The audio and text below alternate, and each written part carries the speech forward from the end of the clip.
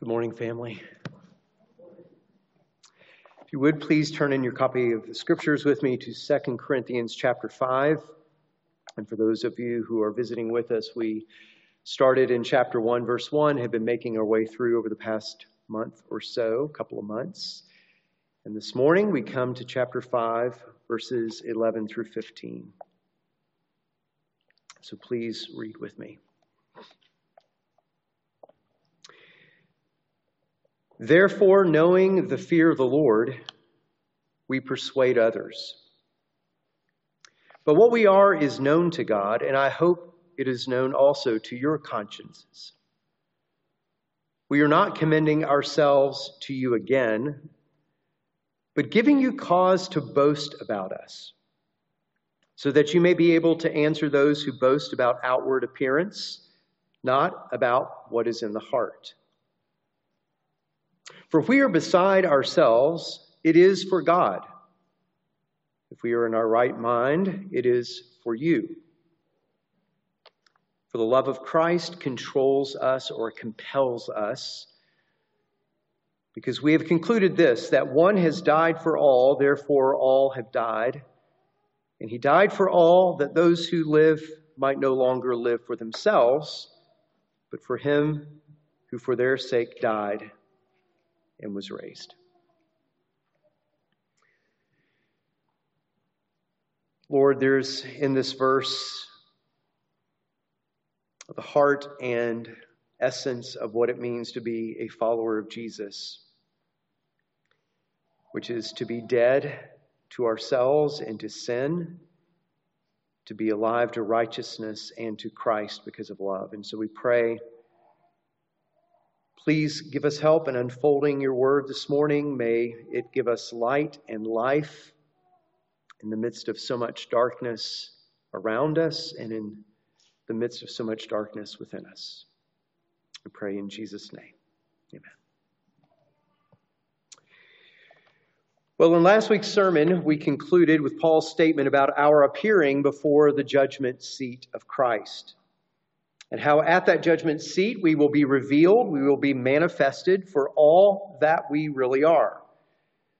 For the believer, this is an event, the Bible tells us, like no other. For instance, in the little book of Jude verse 24, Jude prays this, "Now to him who is able to keep you from stumbling and to present you blameless before his presence."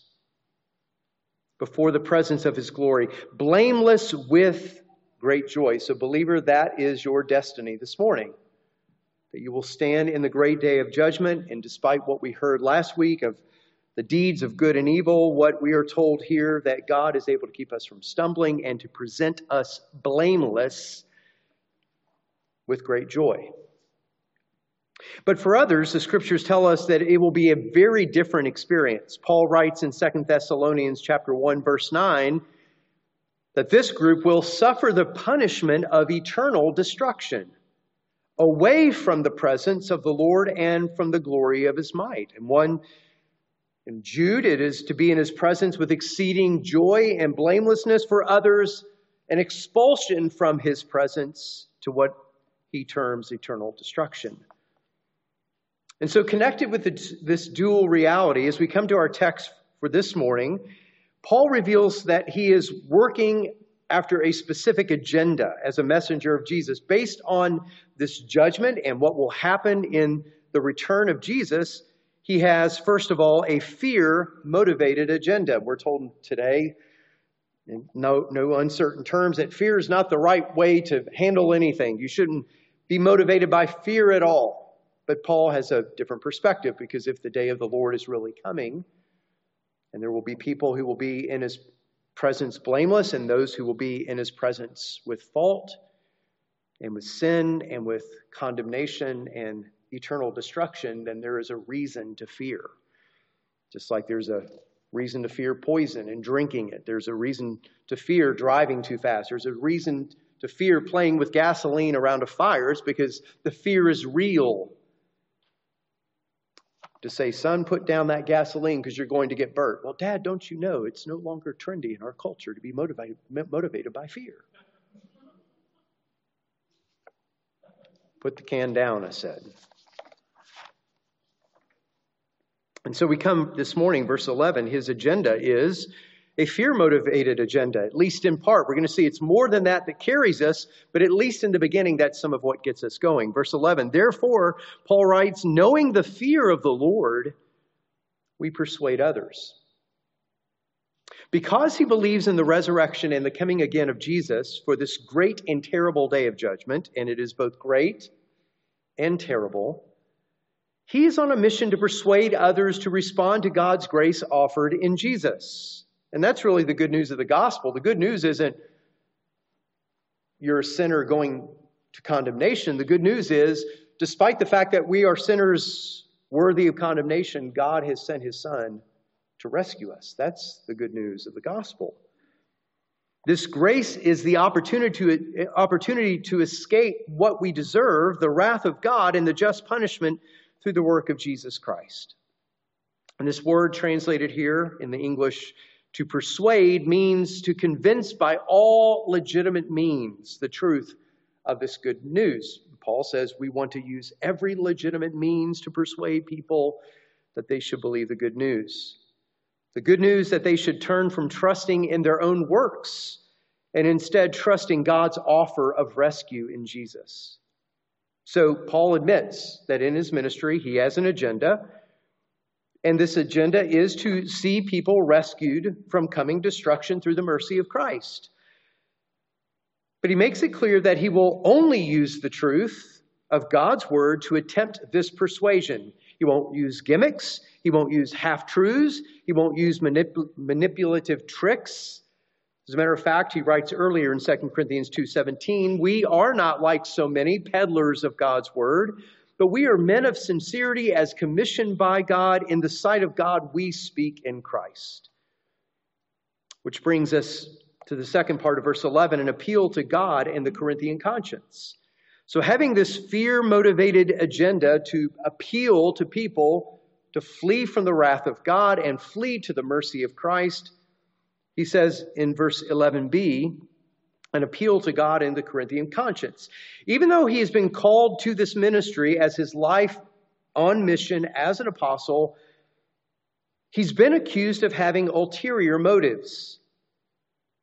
He's been accused of making much of himself. This is all about Paul and Paul's aggrandizement and his fame. He's also been accused of using others for his own purpose. And in answer to this, he writes in verse 11b, but what we are is known to God, and I hope it is known also to your conscience. You see, Paul understands accusers will accuse, haters are going to hate. But Paul lives with the reality that the all-knowing, perfectly righteous, and holy God knows him inside and out, despite the accusations. Those who accuse Christians and Christian leaders of only using religion for money, power, and status will always exist. They existed in Paul's day, and sadly, we have to say, in many cases, have proven to be accurate, those accusations. But Paul's life, he says, is itself a demonstration that he is not that, looking for money, power, and status. But rather, he is a self-sacrificing servant living with incredible voluntary suffering and not in the lap of luxury. I mean, who can we think of that has suffered in the Christian life more than Paul, or maybe another missionary we know? But you see, for Paul, this isn't enough. It's not enough for some. They're still going to accuse him. So here's the question. How does Paul keep on with such accusers, nipping at his heels, constantly accusing him of having these other motives? He strives on knowing that ultimately, he says, whatever you say about me, I stand before God. I stand before God who judges all and is known. I am known by him, he says. He says, what I'm doing is for God and stands accountable before him in all that he does in his name. So he says, what we are, what I am, is known by God. But then he says this, I hope it is also known to your own conscience, which brings him to his testimony before the Corinthian congregation. He says, I know that I'm known by God, but Come on, I'm known by y'all as well. He writes that he has hope based on their past knowledge of him. He just says, look at my time with you. Look at my life with you. Your consciences, if you will search them, you're listening to these voices of accusations. There are these voices, though, in your conscience that will affirm the truth of my ministry to you, despite what the accusers and the naysayers say. He is telling them to stop listening to the voices of his accusers and search their own consciences and what they say about Paul and his ministry. And this from their own experience. Which brings us, thirdly, to a heart-based boast. Here's what he says in verse 12. He is so desirous that they look into what their consciences say about him, as opposed to his accusers, that he writes this in verse 12. We are not commending ourselves to you again. That's not what we're doing here. But giving you cause to boast about us, so that you may be able to answer those who boast about outward appearance, not about what is in the heart. The word commending, we are not commending ourselves to you again. The word commending here literally means something like to put things and set them in together. We might say put the pieces together, to form a picture, to see the whole picture. The idea is a presentation of various evidences to prove something. When you put them all together, there's a clear picture. That's what the word commending is, to put the pieces together, to present them, to give an idea. So what are the pieces that he wants them to put together? He says, we're not putting the pieces together again for you. That's already being done, has been done. What are the pieces that he's already put together? Well, first of all, at the beginning of Paul's ministry, for him to be an established apostle, he would need to speak of his special call by Jesus. And we read that in the book of Acts. We have other accounts of it. Seeing that he was not one of the original 12 apostles, he needed a special call. He was not there with Jesus during the 3 years of his ministry. He would have to speak of the road to Damascus, of this unusual conversion. And he would have to tell them that's one piece of his original commending of himself. He would have to tell them that he had gone to Jerusalem to meet the other apostles, to tell them about his seeing the resurrected Jesus, to see if that jived with them. He would have to tell them, the apostles, about his being commissioned by Jesus, what he was teaching, what he was preaching. He was seeking their commendation. That he didn't need it, he said, but he did it for the good of the church. We read about that in the book of Galatians. So these are some of the pieces that Paul originally put together to commend himself as an apostle. On top of these, there was the clear evidence of what God had already done through him, the miracles. Seeing people come to Jesus, the establishing of churches. These are all things that Paul had done that they knew of and had heard testimony and had seen for themselves. These are all the pieces that they had putting together his commendation originally. They would have also seen his scars taken on his back, his body, for the sake of Jesus. They would have known of his unwillingness to receive money from them, lest he be accused of just looking for their money. Plus, there's his repeated unwillingness to make his message more popular by changing it to fit the taste of the hearers. They knew that about him. It's one of the things they didn't like about him, apparently. And they know that all of these things that were presented before, that had affirmed in their consciences that he was an apostle, none of this had changed. You know what changed? Accusations. People who undermined his ministry. Nothing of his testimony had changed. What happened was a group of people came along and accused him. And rather than listening to their conscience of what they knew about him, they listened to the accusations. And accusations for them equaled guilt. And so what Paul says here in verse 12 is, we're not commending ourselves to you again. We've done that. And it still stands as it is. So what Paul is saying here is, we're not going to start from scratch, ground zero. These accusers have come along. Now we need new evidences that you're really an apostle. And he's like, I'm just not going to do that. Nothing of my former ministry has been significantly undermined. Therefore, I'm not starting at the beginning with you again and trying to commend myself. I'm not starting it from scratch, ground zero. I'm not going to establish my apostleship and seek by further new evidence how I'm really a man of God. Despite the accusations of his opposers, his previous commendation by these evidence would paint the appropriate picture of him for them to make a judgment, and should stand in their own consciences if they would but pay attention to them. That's what he's saying here. We're not commending ourselves again. That's been done. Paul goes so far as to say, which, by the way, is not the same as him not, he does also answer the accusations, but he's just not going to start from scratch with them. So Paul here goes so far as to say that instead of his re-examination or representation as an apostle, the church instead ought to have reason to boast about him and his companions. We typically think of boasting with a negative connotation, but the Bible and general experience, we see that there's this thing called rightful praise. Proverbs says, "Let another man praise you and not your own lips." In other words, there's a place for commendation, for encouragement, for praise, for boasting, he says. That's the word he uses here. They ought to have reason in response to these accusers to boast about Paul, but instead they're assuming his guilt. Given Paul's call, life, and ministry, the Corinthians have reason to boast of God's servant to them rather than willy-nilly believing the accusations of those who oppose him. Instead, they have reason to boast about him to the face of his accusers, that a true Christ-like servant of God has been among them. What they are really dealing with comes at the end of this verse by way of contrast. There are those who boast about outward appearance versus boasting about what is in the heart. Now again, remember, Paul is not being accused here of something like what we've seen in our day, and there's evidence against him. Remember in Timothy, he says, receive an accusation against an elder at the mouth of 2 or 3 witnesses. So he's not undermining that. I don't want anybody to hear this message as if leaders or even Paul was untouchable. That's not what's going on here. But it is Paul's ministry going along as it was going along, and these flashy, rich, rhetorically skilled influencers began to undermine his ministry in a way that we're going to see in just a minute. Okay, so we're not talking about valid accusations of sin or of abuse. We're talking about a comparison of his ministry with our ministry.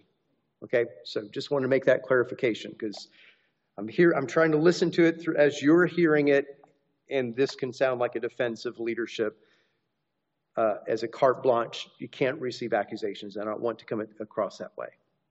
So, what we're dealing with is those with outward appearance and those issues of the heart. These, in fact, are hucksters. These are peddlers of God's word. They are essentially arguing this way against Paul. This is what they're doing. They're saying, now, look at us. Now look at him. That's their basic argument. Look at us. And now look at him. Look at our influence, our power, our abilities, our persuasiveness, our success, our speaking abilities, our accomplishments. In our day, we'd say, look at how many followers I have. Now, look at him. Look at Paul, beaten, chased around, homeless, criticized by even Christians, not particularly gifted in speaking by the standards of the sophists, the ancient speaking community. They would say, look at us, now look at him. His churches, including your own, have all these problems. They have disagreements. He's trying to stifle the freedom of the Spirit in your worship. Remember 1 Corinthians? He's trying to stifle your worship services. He is confrontational. He's critical. He even writes angry letters. He boasts of what he will do when he writes, but then shows up and demonstrates frailty, weakness, and he even leaves when things get heated. He can't defend himself in person, but instead writes letters because he's a coward. Those are the accusations. Paul's like, God knows who I am, and I hope your own consciences know my genuineness. Paul says that they are judging by the appearance of these false teachers compared to his but are neglecting what he has demonstrated from his heart. Paul is possibly thinking here, 1 Samuel 16, and the comparison of Jesse's son, his eldest son, Eliab, who is paraded out, remember, before Samuel. Is he the one? Is he going to be the anointed king? And they get through all of the sons, and there was actually the one son who wasn't there that they weren't even interested in calling to the meeting, because if anybody's going to be called, it's not going to be him, and you know him as David. He's out tending the sheep, and he's not even included in the meeting. In the meeting. But 1 Samuel 16, the Lord says, verse 7, the Lord said to Samuel, do not look on his appearance or on the height of his stature, because I have rejected him. For the Lord sees not as man sees, but man looks at the outward appearance, but the Lord looks on the heart. That's probably the idea that Paul is referring to in 2 Corinthians. And so there's this heart-based boast. From what you know of me, you should be boasting to these accusers and stopping their mouths from their influence. Which brings us next to the question of, is this a crazy apostle or a rational apostle? Verse 13. He writes, for if we are besides ourselves, it is for God. If we are in our right mind, it is for you. So apparently another accusation that seems to have surfaced is that Paul is at times out of his mind. And he seems to be answering an accusation here. He's out of his mind. Well, if we are out of our minds, if we are beside ourselves, it's for God. It's something like that. Now, various attempts have been made to identify what he is responding to. Like, what was it about Paul that maybe evoked from them a question about his sanity? Here's three common guesses. First, unusual spiritual experience. And we read of that, for instance, in this letter in chapter 12, of him being taken to paradise, to the heaven of heavens, and experiencing things there that words could not utter. But I don't think it's probably that, because 2 Corinthians 12 seems to be like even he's hesitant. He's not like a lot of Christians today who would, have some kind of experience. I went to heaven, I wrote a book and made bumper stickers and a Bible cover and a TV program and a made-for-TV movie and directive. I'm going to tell everybody, Paul's like, we don't read about this at all except 2 Corinthians. He's like, I don't even understand it or know it or get it. And I think it was me, but I'm not sure it was me. Well, really, it was me. And here's what I said. He doesn't seem nearly as anxious to get that out onto the market. But maybe somebody heard about it or some experience. I don't probably think that's what he's referring to here. Second, it may be that he was accused of being crazy because of his previous letter. It's the letter that causes sorrow. It's the letter that it causes repentance and grief. And he himself says is a severe letter. And they maybe read it and said, this isn't like the tender, nice Paul we remember. I mean, this guy's out of his mind. And he may be responding to that. That's a possibility. The third possibility, which I think is, in my judgment, more likely, is his radical way of suffering because of what he's going to say immediately in the next verse. You can't look at Paul and say, this looks normal. His willingness to suffer, his sacrifice, his leaving his family and his occupation behind, his leaving Judaism, as it were. We know ultimately it's a fulfilling of Judaism, but Judaism as it stood in his day. I mean, you look at him and his degree of suffering and shipwreck and sacrifice for the church, and you just, by most Christian standards, if we saw this guy and he came into our church and he started telling us that he had done all these things, most of us would be a little bit suspicious and say, honey, keep an eye on that guy. And if he's all scarred and beaten up and he's standing out on the street preaching and he is beaten to a pulp repeatedly, most of us would probably say, when he comes to church, we need to make sure that the monitors are keeping an eye on him. Right? In my judgment, it's his degree of sacrifice and commitment to Jesus that by any standard just looks a bit crazy. Paul doesn't disagree in this verse that he may very well be beside himself at times, especially in human terms. His relationship with God, his experience of the resurrected Jesus, and his love for the kingdom of God is by most standards out of the ordinary. And when something is unusual, we tend to put the crazy label on it.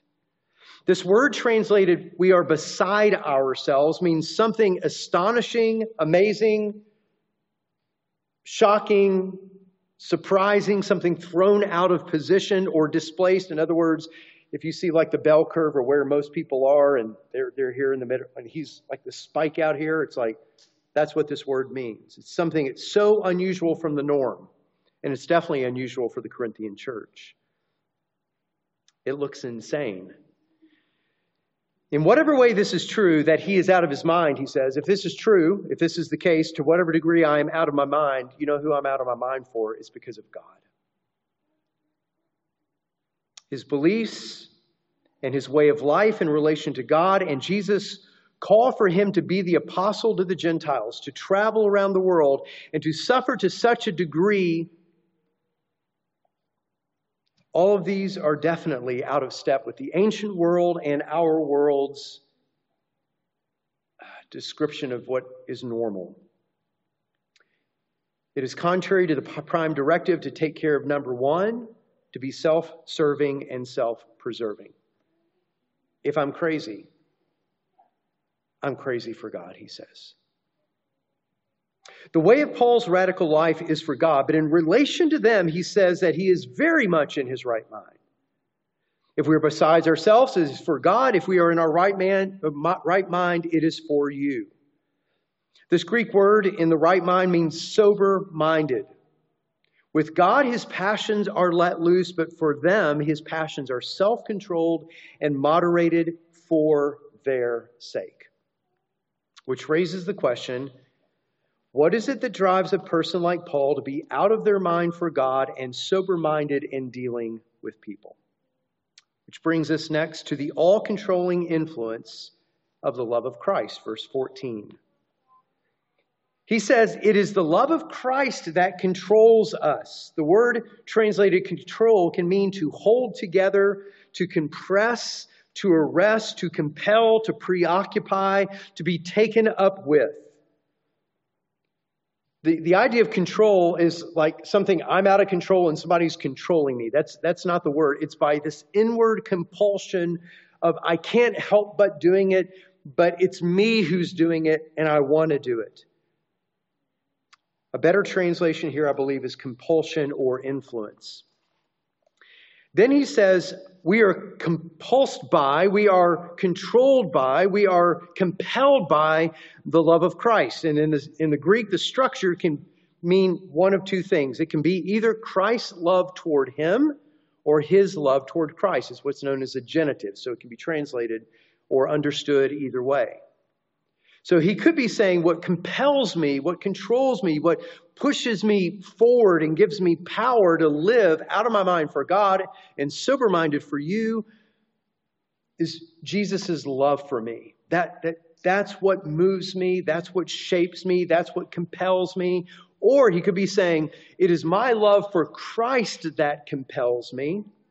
So I'm going to do what I do and split the difference and say that it's both.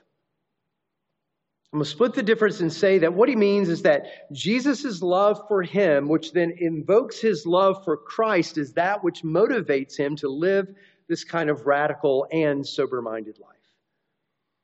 So what we have is the picture of a man so taken into what Jesus has done for him in love that it awakens his own love, his own admiration, his own praise to Jesus, and thus energizes him to live in this way. Paul knows, and we should know, that this is the only thing that will ever really empower us to live a life worthy of the gospel. Guilt will not do it. A sense of duty will not complete it. A sense of shame will not motivate it. Nor will law, but only love ultimately can compel us, as shaped and influenced by some of these other factors. but it is ultimately love that empowers true love for Christ. In one of Paul's primary prayers in another one of his letters, we see that this was a large part of what he prayed for believers.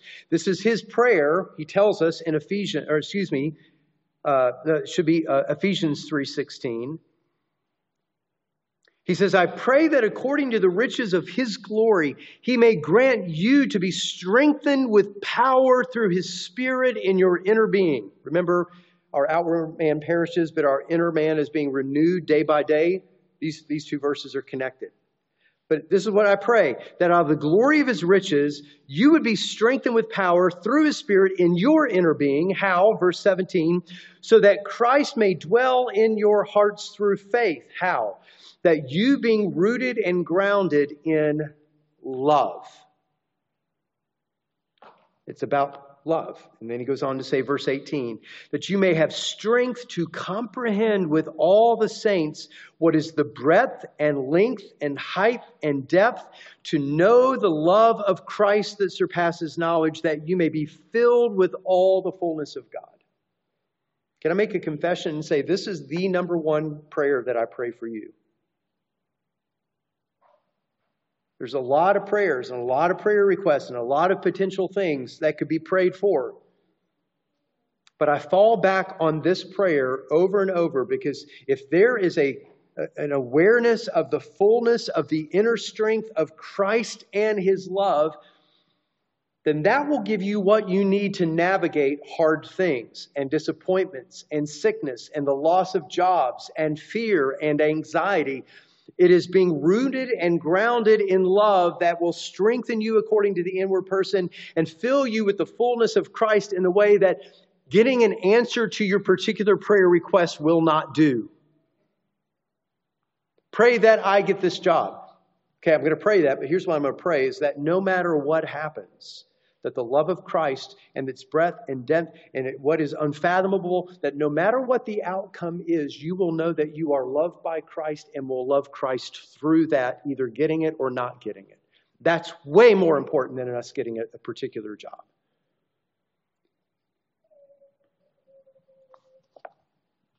Is that cheating a little bit? Is that being lazy and not wanting to pray for the particulars? Well, we can get caught up in the particulars and just be making it and asking, give me, give me, give me, give me, give me, and not growing in our love for Christ. And sometimes we say, give me, and God says, I'm not giving you, and then we don't have the inner strength to endure it. And to handle it in faith and to believe God and love God through it. Now he didn't give me what I wanted. I'm just angry. And apparently he doesn't answer prayer. That's why inner strength of love is more important than the answers to our prayers. Not that the answers to the prayers are not important. But I trust you get my point. That's why this is the number one prayer I pray for myself and for you. Because if we have this, then we can pray, not my will, but yours be done, and love God through the answers. The love of Christ for us is the only thing that can generate in us a love for Christ. And in this way, we are strengthened and filled with all the fullness of God. Another way of describing being full of the Holy Spirit. Then, being full, we are able to produce his fruit. This is some of what it means to abide in Christ. To derive our energy from him is to be full of his love. Now, is there a particular facet of God's love that Paul has in mind here? God's love is expressed in many different ways to us. For instance, God's love is displayed that he has created us. His love is displayed in that he sustains us. His love is displayed through his good gifts. His love is displayed through our world, still, though being fallen, has many good things that are found in it. He has displayed his love in opening our eyes to see him and know him. He displays his love when he works in us that he is a God worthy of our worship. These are all expressions of his love. But Paul has something in particular in mind here when he speaks of the love of Christ, which we come to in verse 14b. The life after death conclusion. He says, because we have concluded this, that one has died for all, therefore all died, and he died for all, that those who might live no longer live for themselves, but for him who for their sake died and was raised. So his conclusion here about the love of Christ is this, that Christ died in our place as a substitutionary death for our sins and just condemnation for them. That is most love-invoking, because you see, God has created all people. God sustains all people. He gives good gifts to all people. But the particular love for the Christian is, He's loved me because He died for me. This display of love that Christ died for us is what particularly empowers Him, he says. But it doesn't stop there. Not only did He die so that we would not have to die eternally, but He lived so that we would live eternally. And this life has a new quality to it. It is not as our fallen disposition is to live for ourselves. He dies so that we would no longer live for ourselves, but only for the one who has perfectly loved us and actually died for us, Jesus. This is, I believe, one of the greatest summaries of the Christian faith. To be converted, born again, spiritually raised from the dead, is to have a revolution in our orienting purpose in life. This is what it means to be a part of the new creational people of God, to live under God's reign and rule forever and ever. It is to die to our self-will and live for His will because of love, which is infinitely better for us and for others. And only such a love-empowered life is the life which brings Him glory. So, how do we apply these things? Well, we're not in Paul's position as an apostle trying to defend ourselves from false accusers. There are some things here which I believe we can learn from and apply as modern Christians. First, we see in this passage a legitimate motive for evangelism. And that is telling others about the good news of Jesus in the fear of the Lord and coming judgment. That's still a legitimate thing. It's not a popular thing. It's still a legitimate thing in the 21st century to fear that people will be separated from God forever. We're told in John 3 that Jesus didn't come into the world to condemn the world, but that the world could be saved through Him. It is His offer of rescue from coming judgment that forms the good news that we have to share with other people. Our primary responsibility is not to go around condemning people. John 3 says that's already the case. People already know, and that's why they have so many ways of trying to get out of it. But to announce to them that in their condemnation, there's the good news of Jesus' merciful love. Second, before we believe the accusations against this is another lesson we learned from here. Before we believe the accusations against fellow believers and leaders, we should search our consciences and ask what they tell us about them.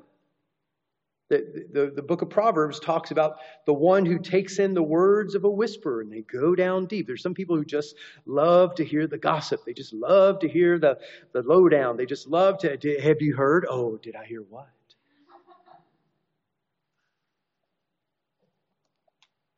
Before we accept such accusations, we should search our own consciences and ask what they tell us about this particular person. A major part of the devil's work, remember, is accusation. But accusation does not necessarily equal guilt. This doesn't mean that we live naively or ignore accusations completely. I've already addressed that. But it does mean that our personal experience and conscience should be considered very seriously before we assume that accusations against those we trust are legitimate. A lot more could be said, a lot more applied, and the nuance of that in revelations of just recent days even. Third, what matters most in our evaluation of churches, pastors, and influential ministries is not the world's standard of success, flash, influence, money, impressiveness, and followers. But what matters most are the matters of the heart. Is there in a ministry what we can tell, as far as we can tell, the fruit of the Holy Spirit? Arguably, most of the world excuse my phrase here, arguably most of the Word of God has been sustained, most of the work of God, I think that's what I'm looking for. The work of God that we see, most of that work is supported and strengthened not by radical, flashy, impressive ministry, but by ordinary, humble, faithful service of God's people in our fallen world. Fourth, it is not for us ultimately to judge the apparently crazy things people do in the name of Jesus. Lord, there are some who don't follow you who are casting out demons in your name. And Jesus says, let them alone. It's not for us ultimately to judge, but the question is, in their relationship with the Lord, whether they deal with God's people with rational, sober-minded love. This is one of the fruits. If people are just crazy for God, and you see not only are they just crazy, but they start destroying relationships and marriages and churches, there's a problem. Crazy for God and sober-minded, self-controlled toward God's people is what the model we see in Paul. If someone's craziness alienates people, is bombastic, and displays a my way or the highway, then something is wrong. Fifth, we need more than anything else to live a life that is aimed at pleasing the Lord. What we need for that is an immersion of the love of Christ for us. We need our affections and actions changed by that love more than anything else. This should be our frequent prayer for one another, that our strength would come flowing to us from Christ's love and then our love to others. Sixth, if you are a follower of Jesus and have been saved by his death, then you have died already. You have said already through the picture of baptism that the old you has been buried with him, and you now live raised in newness of life so that you would live for him. Our motto is to live as Christ and to die is gain. And lastly, if you're not a Christian this morning, then out of the fear of the Lord and the reality that judgment is coming for you and for me, and you will either because of Christ be present in his presence with exceeding joy and blamelessness, or you will be cast away with destruction. I give you good news this morning, that if you're not a Christian, God's judgment indeed is hovering over you. All the good you experience is merely out of his patient mercy. But he has sent his Son on a rescue mission and extends through the gospel a hand of rescue to you this morning. And that hand of rescue brings you into the realm of his everlasting love. For God so loved the world that he gave his only begotten Son, that if you believe on him, you would not perish, but have everlasting life. And that is the good news this morning. Let's pray, please. Father, bless, even through my fumbling words, your word this morning. Bless us as we come to the Lord's table, as we remember the greatness of Jesus' sacrifice, of his love for us, and shape our hearts and lives by them, we pray in Jesus' name.